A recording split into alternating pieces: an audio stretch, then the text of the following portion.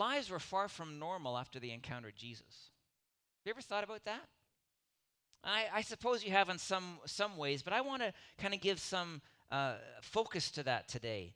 I mean, it was almost like because of the coming of Jesus into their lives, into this world, but into the lives of the biblical characters themselves, there was dramatic and unexpected change experienced in their lives. And I'm going to read just 4 short passages of Scripture, and then we'll refer back to them as we go. And I just want you to listen to the experience in part. It's not the whole story of any one biblical character, but the experience of what they had and their response to what they heard, what they experienced. So Luke chapter 1, 34 to 38 says this. Mary asking the angel after she has been told about her opportunity to carry the Son of God. "How will this be," Mary asked the angel, "since I am a virgin?" The angel answered, "The Holy Spirit will come on you, and the power of the Most High will overshadow you. So the Holy One to be born will be called the Son of God. Even Elizabeth, your relative, is going to have a child in her old age, and she who was said to be unable to conceive is in her 6th month. For no word from God will ever fail." "I am the Lord's servant," Mary answered. "May your word to me be fulfilled." Then the angel left her. How about this one? Matthew chapter 1, verses 20 to 24. The Joseph encounter. So Joseph has been told about what is happening in Mary and how the child is the Son of God, what he should do. But after he had considered this, an angel of the Lord appeared to him in a dream and said, "Son of Joseph, son of David, do not be afraid to take Mary home as your wife, because what is conceived in her is from the Holy Spirit. She will give birth to a son, and you are to give him the name Jesus, because he will save his people from their sins." All this took place to fulfill what the Lord had said through the prophet. "The virgin will conceive and give birth to a son, and they will call him Emmanuel," which means God with us. When Joseph woke up, he did what the angel of the Lord had commanded him and took Mary home as his wife. Next one, story of the shepherds, Matthew 2, 9 to 11. Story of the wise men. After they had heard the king, they had visited King Herod, they went on their way, and the star they had seen when it rose went ahead of them until it stopped over the place where the child was. When they saw the star, they were overjoyed. On coming to the house, they saw the child with his mother Mary, and they bowed down and worshipped him. Then they opened their treasures and presented him with gifts of gold, frankincense, and myrrh. And then lastly, the shepherds. Having heard the angelic chorus, being told about what was taking place, so they hurried off and found Mary and Joseph and the baby who was lying in the manger. When they had seen him, they spread the word concerning what had been told them about this child. All who heard it were amazed at what the shepherds said to them. What I want to suggest to you today, my friends, is that when Jesus came into the lives of these people, everything changed. When they encountered this reality, when they came to this place of recognizing who Jesus was and having been told about him, their lives were dramatically changed. I want you to think about Mary and Joseph. Message, of course, came through the angel. And that message spoke about what was going to happen. And the reality is that after that message was given, everything did change in their lives. Any plan that they had, get a job, get married, have children, fill up the house with stuff, gone. It was no more. All of a sudden, they were dealing with pregnancy. Young people, not yet married. We don't know about their relationships, with parents and with siblings and with friends, but it couldn't have been all good. Did some relationships just cease? And then in time, of course, they had to leave home. They had to run away as quickly and as hard as they could to Egypt, and they became refugees. It's like, where did that come from? Refugees? Considering the plan that they once had. And quite frankly, they spent the rest of their lives being the parents of Jesus, the Son of God. Talk about an unexpected reality. That's not normal compared to what might have been otherwise. Think about the wise men. They're in the east, of course. They're astronomers. They're studying the stars, but they're also astrologers, and they're making predictions from the stars. They see this star, and they spend probably a couple of years seeking and ultimately finding Jesus, and then becoming worshipers of his.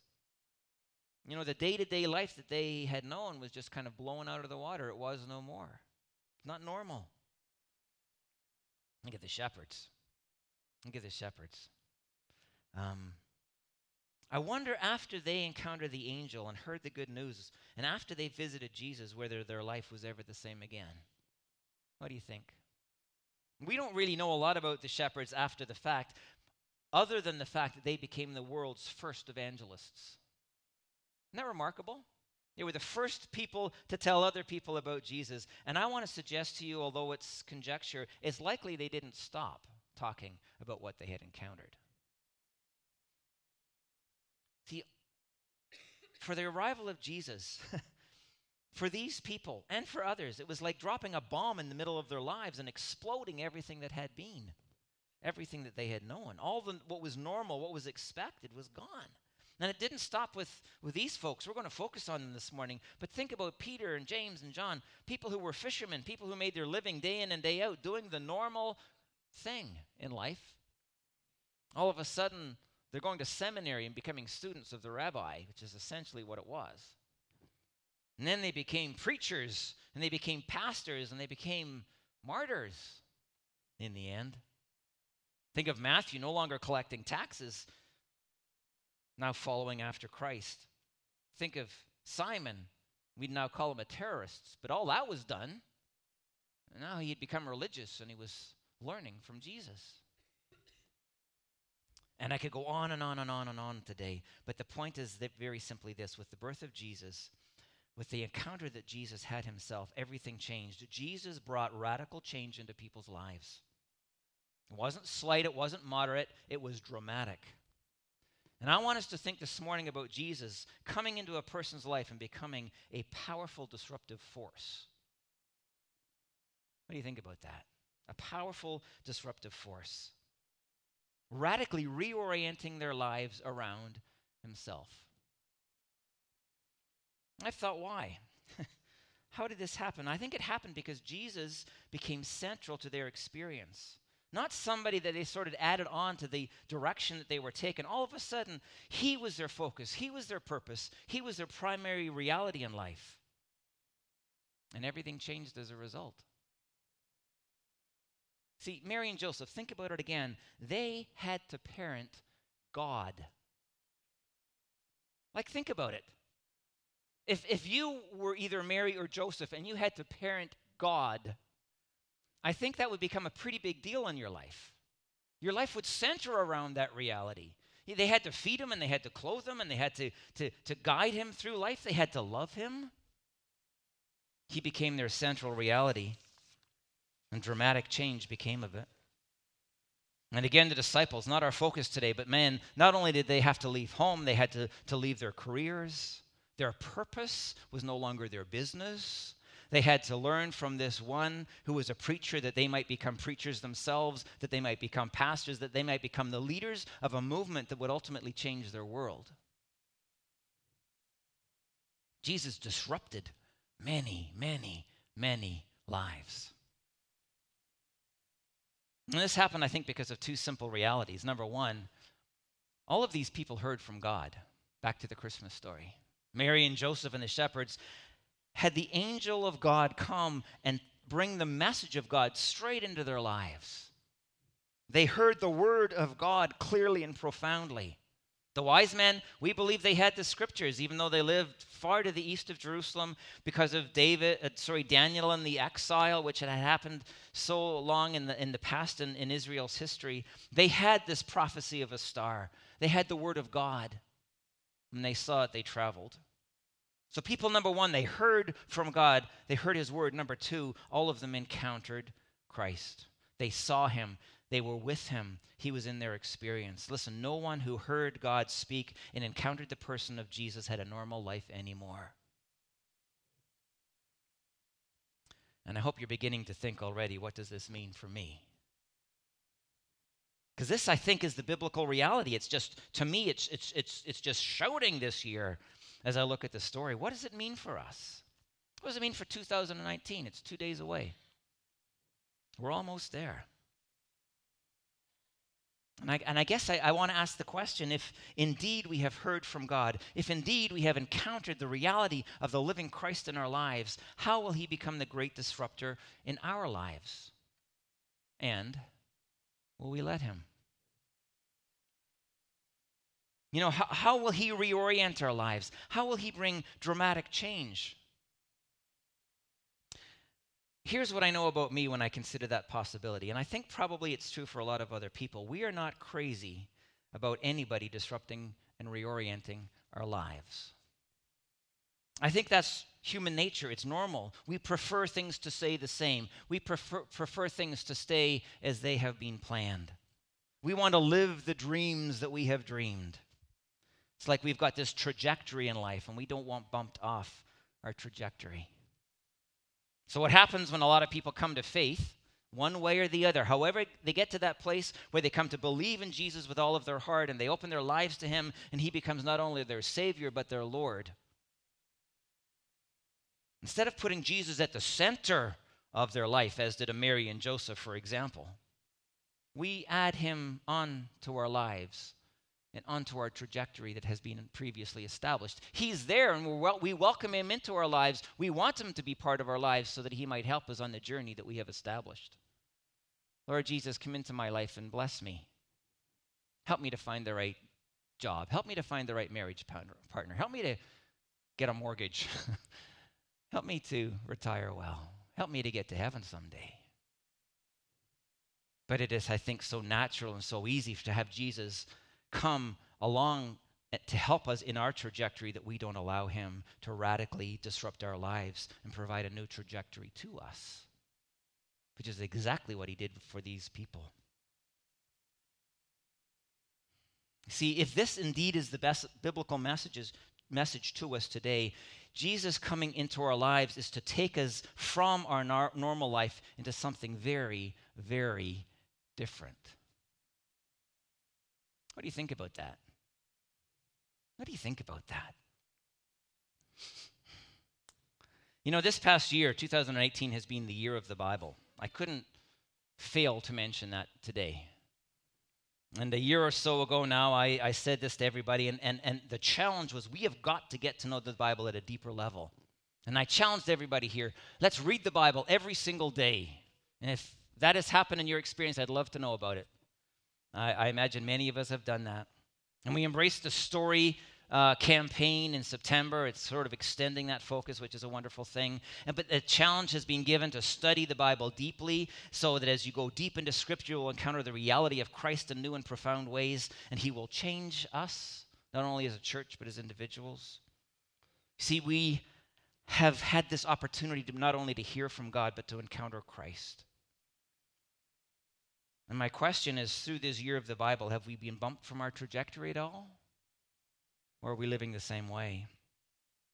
Because you see, this story tells us that God had a different plan for Mary, and God had a different plan for Joseph, and God had a different plan for the wise men, and God had a different plan for the shepherds. And my friends, I want to tell you, God likely has a different plan for everyone here. For a different purpose, a different focus, a different passion, a different priority. You know what I want to do over the next few minutes is very simply talk to you about some radical, disorienting ideas based in the lives of these people. And I want to see if the possibilities start to emerge in your mind about what Jesus, the Lord, might want for you, that you might live differently. Think about Mary. May it be to me as you have said, is the traditional way that response is interpreted. Essentially what she did when the Lord came to her with a task for her to perform is that she said, okay, I will submit my will to yours. I will do what you want me to do. It's an incredible and beautiful and remarkable thing.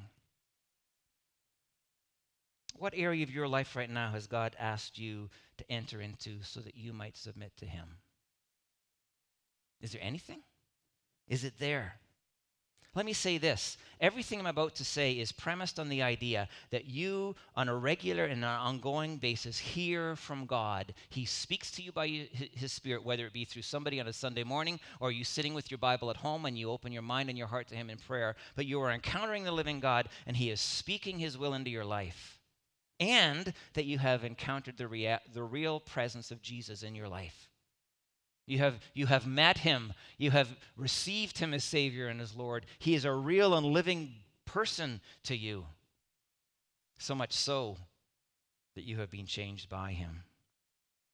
But in that light, can I ask this question? What is it today that he is asking you to submit to in terms of his will? Is there anything? For example, could it be that the Lord is asking somebody here to serve in our downtown ministry? People who live on the street, some of them, people who struggle with addictions, people who have all kinds of loneliness in their lives, people who are really hurting. Response might mean, but Chris, I don't know. I'm not really comfortable with that kind of person. Like, I've never really engaged those people before, and I think I'd be afraid and I wouldn't know what to say. It would be really uncomfortable. Yeah. You think Mary had ever been pregnant by God before and given birth? You see, the reality, my friends, sometimes the disruption by Jesus takes us way beyond our comfort zone. But it may be exactly what God is calling us to. How about working with young people in youth ministry? The typical response is, I cannot relate to young people today. I wouldn't know what to say. They scare me. I've had a teenager. I don't need that anymore, right? But I want to say the same sort of thing. The dynamic is, if God has called, if God has spoken, if you've encountered Jesus and he's at the center and he has called you to yield your life to him in a calling to do youth ministry, yeah, it's going to disrupt your life. Your schedule is going to have to change. Your priorities are going to have to change. But guess what? That's what happens to people who encounter Jesus and hear the call of God. Speaking of young people, how about those of you who are getting ready to go off to college or university and you're planning your trajectory? It's beginning to fall into place. You're figuring out what you want to be and how you want life to become. What about the idea of taking a year and go with YWAM and be trained biblically for 3 or 4 months and then go off in the mission field somewhere around the world? A lot of our young people have done it, and it's been a profound and positive impact in their lives. Is that what Jesus is calling you to, or are you just going to do this because this is what everybody does? This is normal. What about going to a Christian university or a Bible college for 1 year, get that solid foundation in biblical knowledge, which you probably don't have right now, and let that be the foundation for everything else that is to come before you go off to be trained and go to university and face the challenges that are there? What about the idea of maybe recognizing this trajectory that you have in mind isn't the trajectory that you want? Maybe God wants you to be a missionary. To tell others, like the shepherds, that Jesus has come and there is life in him. You know what's probably happening right now? A lot of parents think, no, Chris, don't tell my kid to become a missionary. I don't want him to go far away. I don't want her to be in a foreign land. I don't like that idea. It's not normal. It's not comfortable. That would be radical. I want to tell you, my friends, if that's God's will for your kid, you better support that like nothing else. Let me push the button a little bit farther. What if the call is not coming to your child, but to you? Because Peter, James, and John, and many others stepped away from their safe, secure employment to embrace something entirely different to build the kingdom of God. Could it be that mom and dad could be called into the mission field?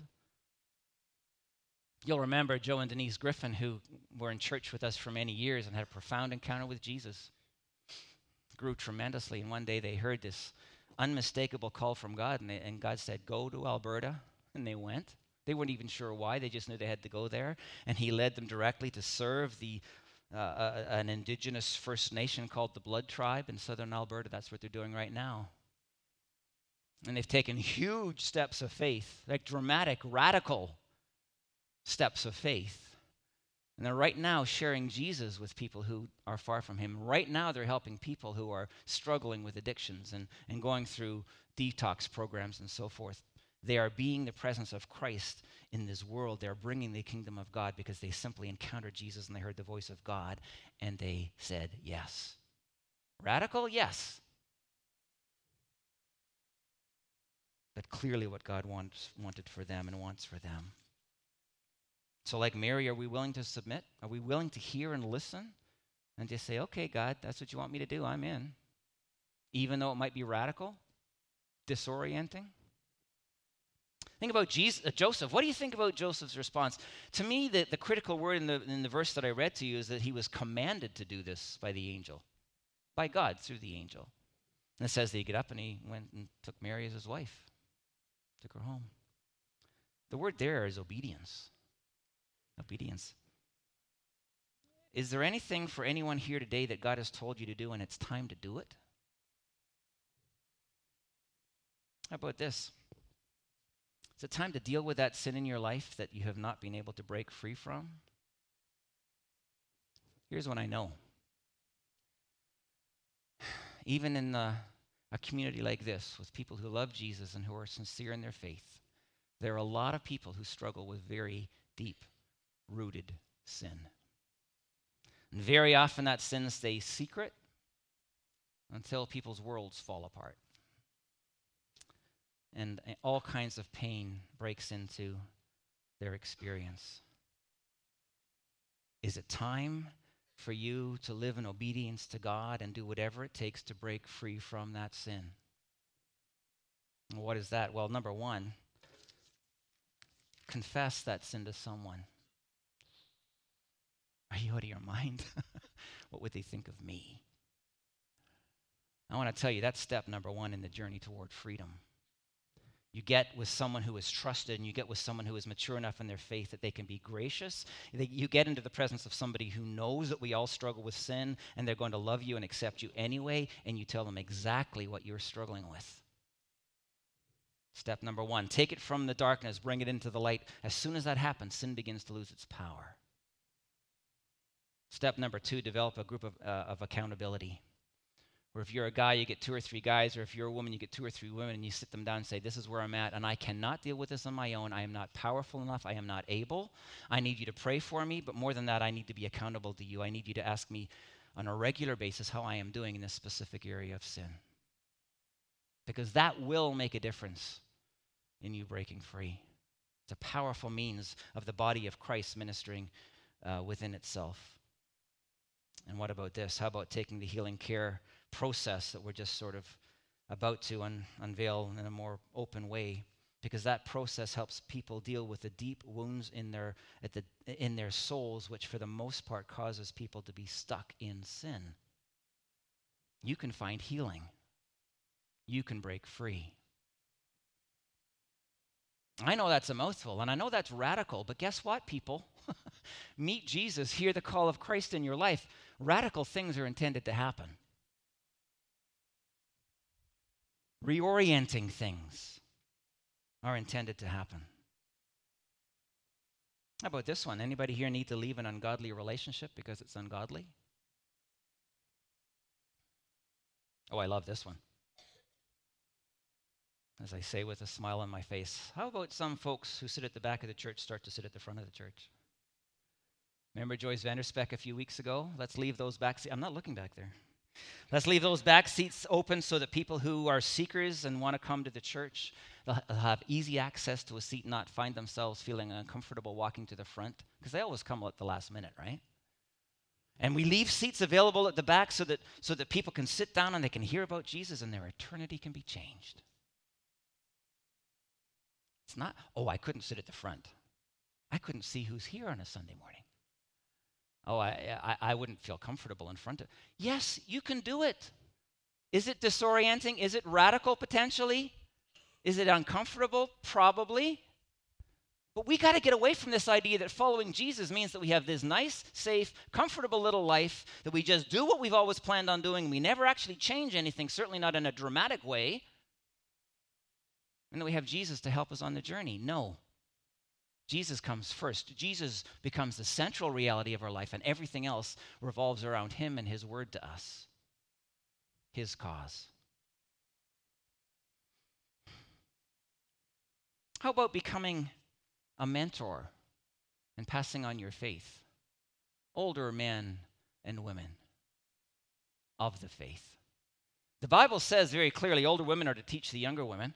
And it doesn't say it in such explicit terms, but we have lots of examples. Think of Paul and Timothy, where older men are to pass on the faith to the younger men. Older guys, do you realize that you have a lifetime of experience? You have learned, you have grown, you have gained in wisdom and understanding. You have experienced God in profound ways. And as you have grown into your senior years, your role is to pass all of that information on to a lot of younger guys. Think young dads who are doing their best to be a good husband and to be a good dad, but quite frankly, they don't have a clue how because they've never done it before. Maybe they need to break free from sin. On and on. And what the scripture calls us to, can I say what Jesus calls us to, is to step into that life when God provides that opportunity and just meet maybe once a month over a cup of coffee and answer that young guy's questions. Young guys, you willing to step into that relationship? Anybody willing to get into the presence of the Lord and say, Lord, I need a mentor. I need somebody who is ahead of me in the journey, who knows you better, who knows how to answer the questions that I don't have answers for. And I'd love to sit down over a cup of coffee and just say, hey, this is where I'm at. Can you help me? What an amazing thing, whether with men or with women, what ministry God calls us to with one another. Take time, take effort, take focus. God calls you to it, do it. How about the wise man? How about the wise man? We've had Mary in her submission to the will of God. We've had Joseph in his obedience. The wise men, they became people who were seekers and worshipers of Jesus. Seekers and worshipers of Jesus.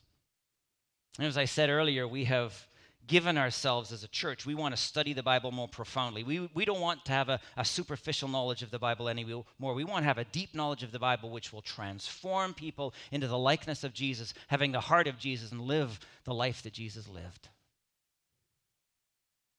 I was talking to some of our librarians a few weeks ago, and they were, sorting through books. Sometimes they do that. They take some and throw it, or get rid of them and bring new ones in, and send them off to the mission field, actually, is what happens to them. And I found out something that absolutely shocked me. Like, I'm not kidding you. It's this. If you can correct my number, I would appreciate it. But roughly 90% of the books that are lent from our library, 90%, good enough, are Christian fiction books. Now, Christian fiction's okay. I know people who have come to Christ through Christian fiction. It's good stuff. But you know what's not checked out of our library? Books that take people into a deep knowledge of God, that allows them to come to an intellectual understanding and a spiritual depth that's available to them, to us. My friends, what about taking that seminary course? What about going, online to take that course in biblical studies? What about signing up for Right Now Media? I wish every single family in our church would sign up for Right Now Media. We pay for it every single month, and it's a huge resource for people coming to know and understand Scripture. But we've got to take a hold of it. Oh, Chris, I don't have time for that kind of thing. I'm busy with this and this and this. You know what? Jesus is the great disruptor of life. And he intends your normal life to be disrupted and to be reoriented around him and his will for you. And then these wise men, man, did they come and they gave sacrificial gifts to the Christ child. Let me take a minute with this one. I want to tell you something. We're coming to the end of our budget year. Actually, tomorrow. And we have had a tremendous response from this congregation financially, and I want to thank you for it. We have taken in more gifts this year than we ever have as a church. It's fantastic. We made an appeal to you, some of you might remember, in June or so, because we were running a little shy, and the congregation just responded in a beautiful way. I see the wise men in that. Now, we're probably about $49,000 away from meeting budget as of this morning before this offering's received. Might sound like a lot to you, but when you got an $815,000 budget, it's not that huge, right? And that number will be reduced this morning. I want to let you know that. I want to do something about it. Further, you can. But I want to tell you, we have a generous congregation who have a heart like these people had a heart, because our people, I know it, have encountered the Christ and they've heard the call of God, and they give sacrificially. Let me say this. Could there be anybody here today? And this year might be the year that they choose to step into tithing. Maybe you haven't submitted to the Lord or even obeyed the Lord in that way prior. Maybe this is your time. But Chris, I'd have to totally reorganize all my financial arrangements. Yeah, a lot of people have done that. That's exactly what the Lord wants you to do. Chris, that's really radical. How would I pay my bills? You give to God first, as I've often taught this congregation. You give to him off the top what he asks for, and he will provide to you more than enough, because he's a faithful God. And if you haven't encountered that, your faith hasn't benefited in the way that the faith of many people has benefited and grown profoundly because they have seen God at work in their finances. Kind of a radical life that I'm talking about here, isn't it? I mean, that's a step further. I know people who make a lot of money and they say 10% is not enough. They can give 20% away and live on 80% incredibly easily because God's blessed them. And you know why they do that? Because they love God and they are passionate about this one named Jesus, and he is at the center of their life, and they have this deep desire to see the kingdom of God come in power. That's not normal. That's way unnormal. It's what happens when people encounter Jesus and he tells them to give more.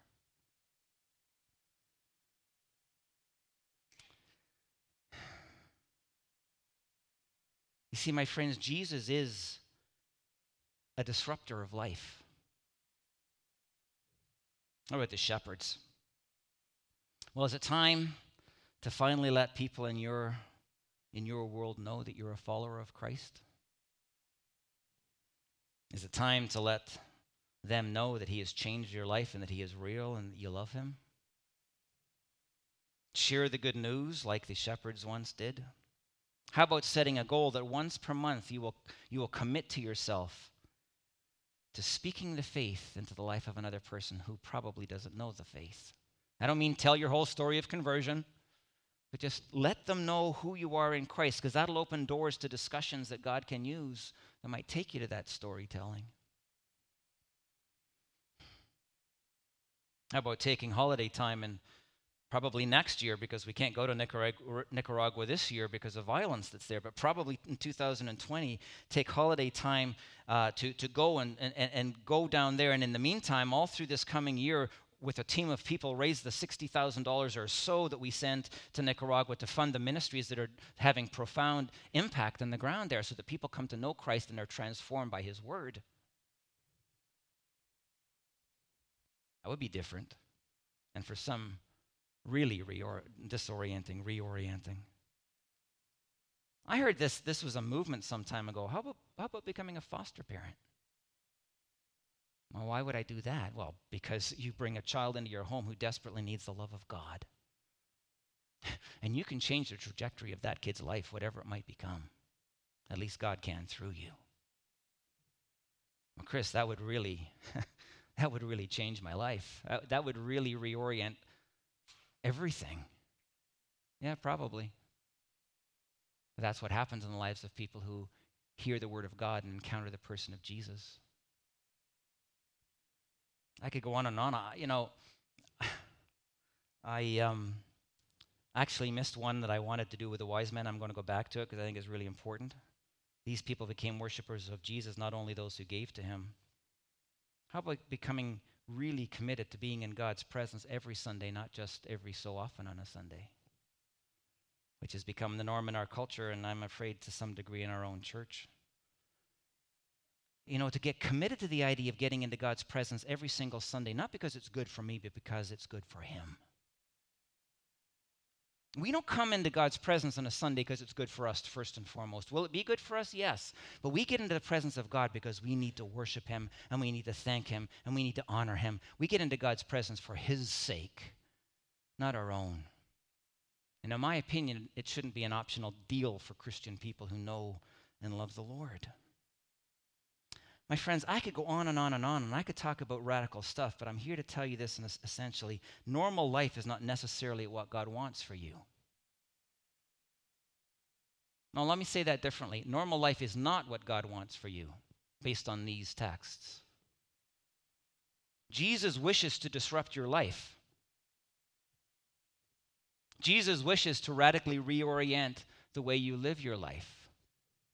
He wishes that he be at the center of your experience, and that he becomes the one who determines the trajectory based on what he speaks into your life, based on his will for you and for me.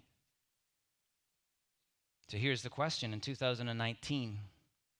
How disrupted will your life become? How disrupted will it become?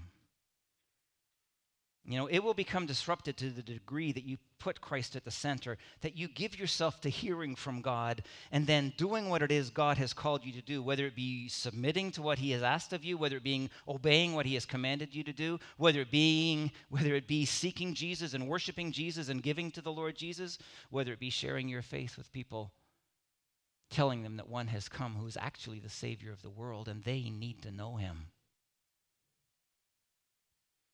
And I want to challenge you this year that you not live a normal life ever again.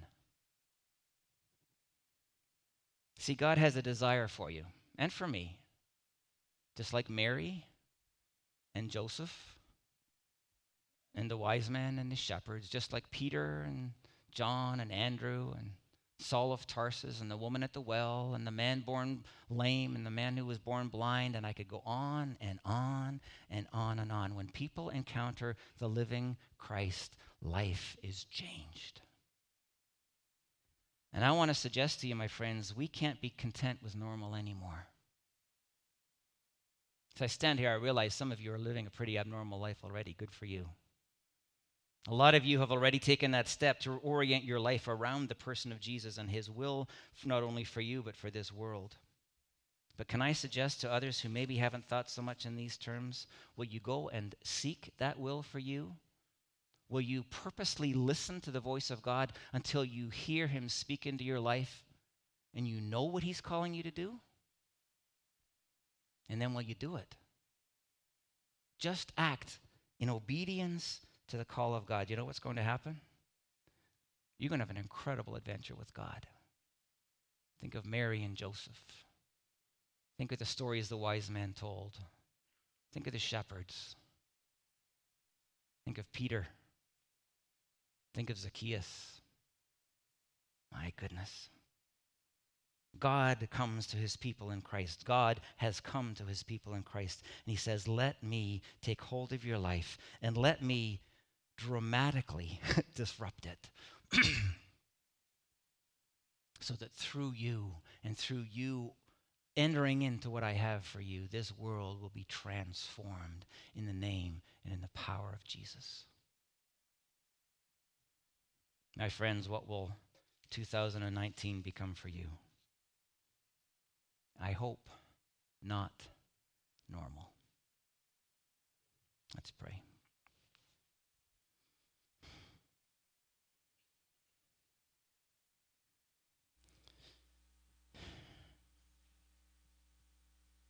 Lord, I think of this group of people gathered before you today, many of whom are yours.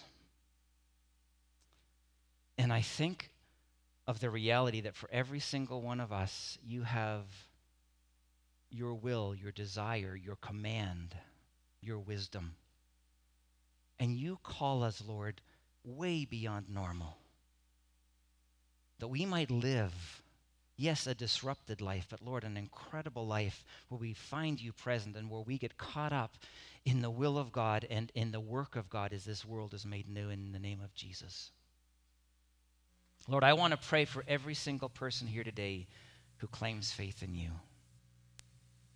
And I pray that you will speak clearly and loudly into their hearts and minds so that they would know what it is that you are calling them to. Just like you called Mary, just like you called Joseph. Lord, let us know. And Lord, I pray for every single person here who knows the Lord Jesus as Savior and Lord. And I pray that this will be a year where they will over and over and over again encounter Christ, be in his presence, be impacted by him. So much so, Lord, that they live this disrupted life that we've described today. This dramatically reoriented life as they are called into the purposes for which you have created them. And God, I pray as we go forward into this year that this will be a year where you work profoundly through this church. Profoundly, Lord. Where you are worshiped. Where people give, Lord. Where people hear the message of Jesus and not just through the pastor. Where people submit their lives to you, where people live in obedience to you just because Christ has been put at the center. And we are living for him. Lord, we'll need grace, and we'll need discernment, and we'll need wisdom, and we'll need courage. And for those things, our God, we pray today. But Lord, we're before you, and we're inviting you to speak. We're inviting you, Lord, to disrupt our lives and then to use us to accomplish your purposes. Lord, we thank you for Jesus. Oh, how we thank you for the one who has come, who died on the cross and who rose to new life to be our Savior and our Lord. Cause us to know his will, each of us, Lord. As a church, cause us to know your will, Lord Jesus.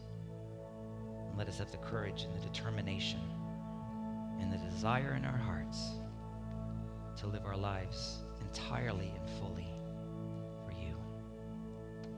And this we pray in the name of the living Lord, Christ himself.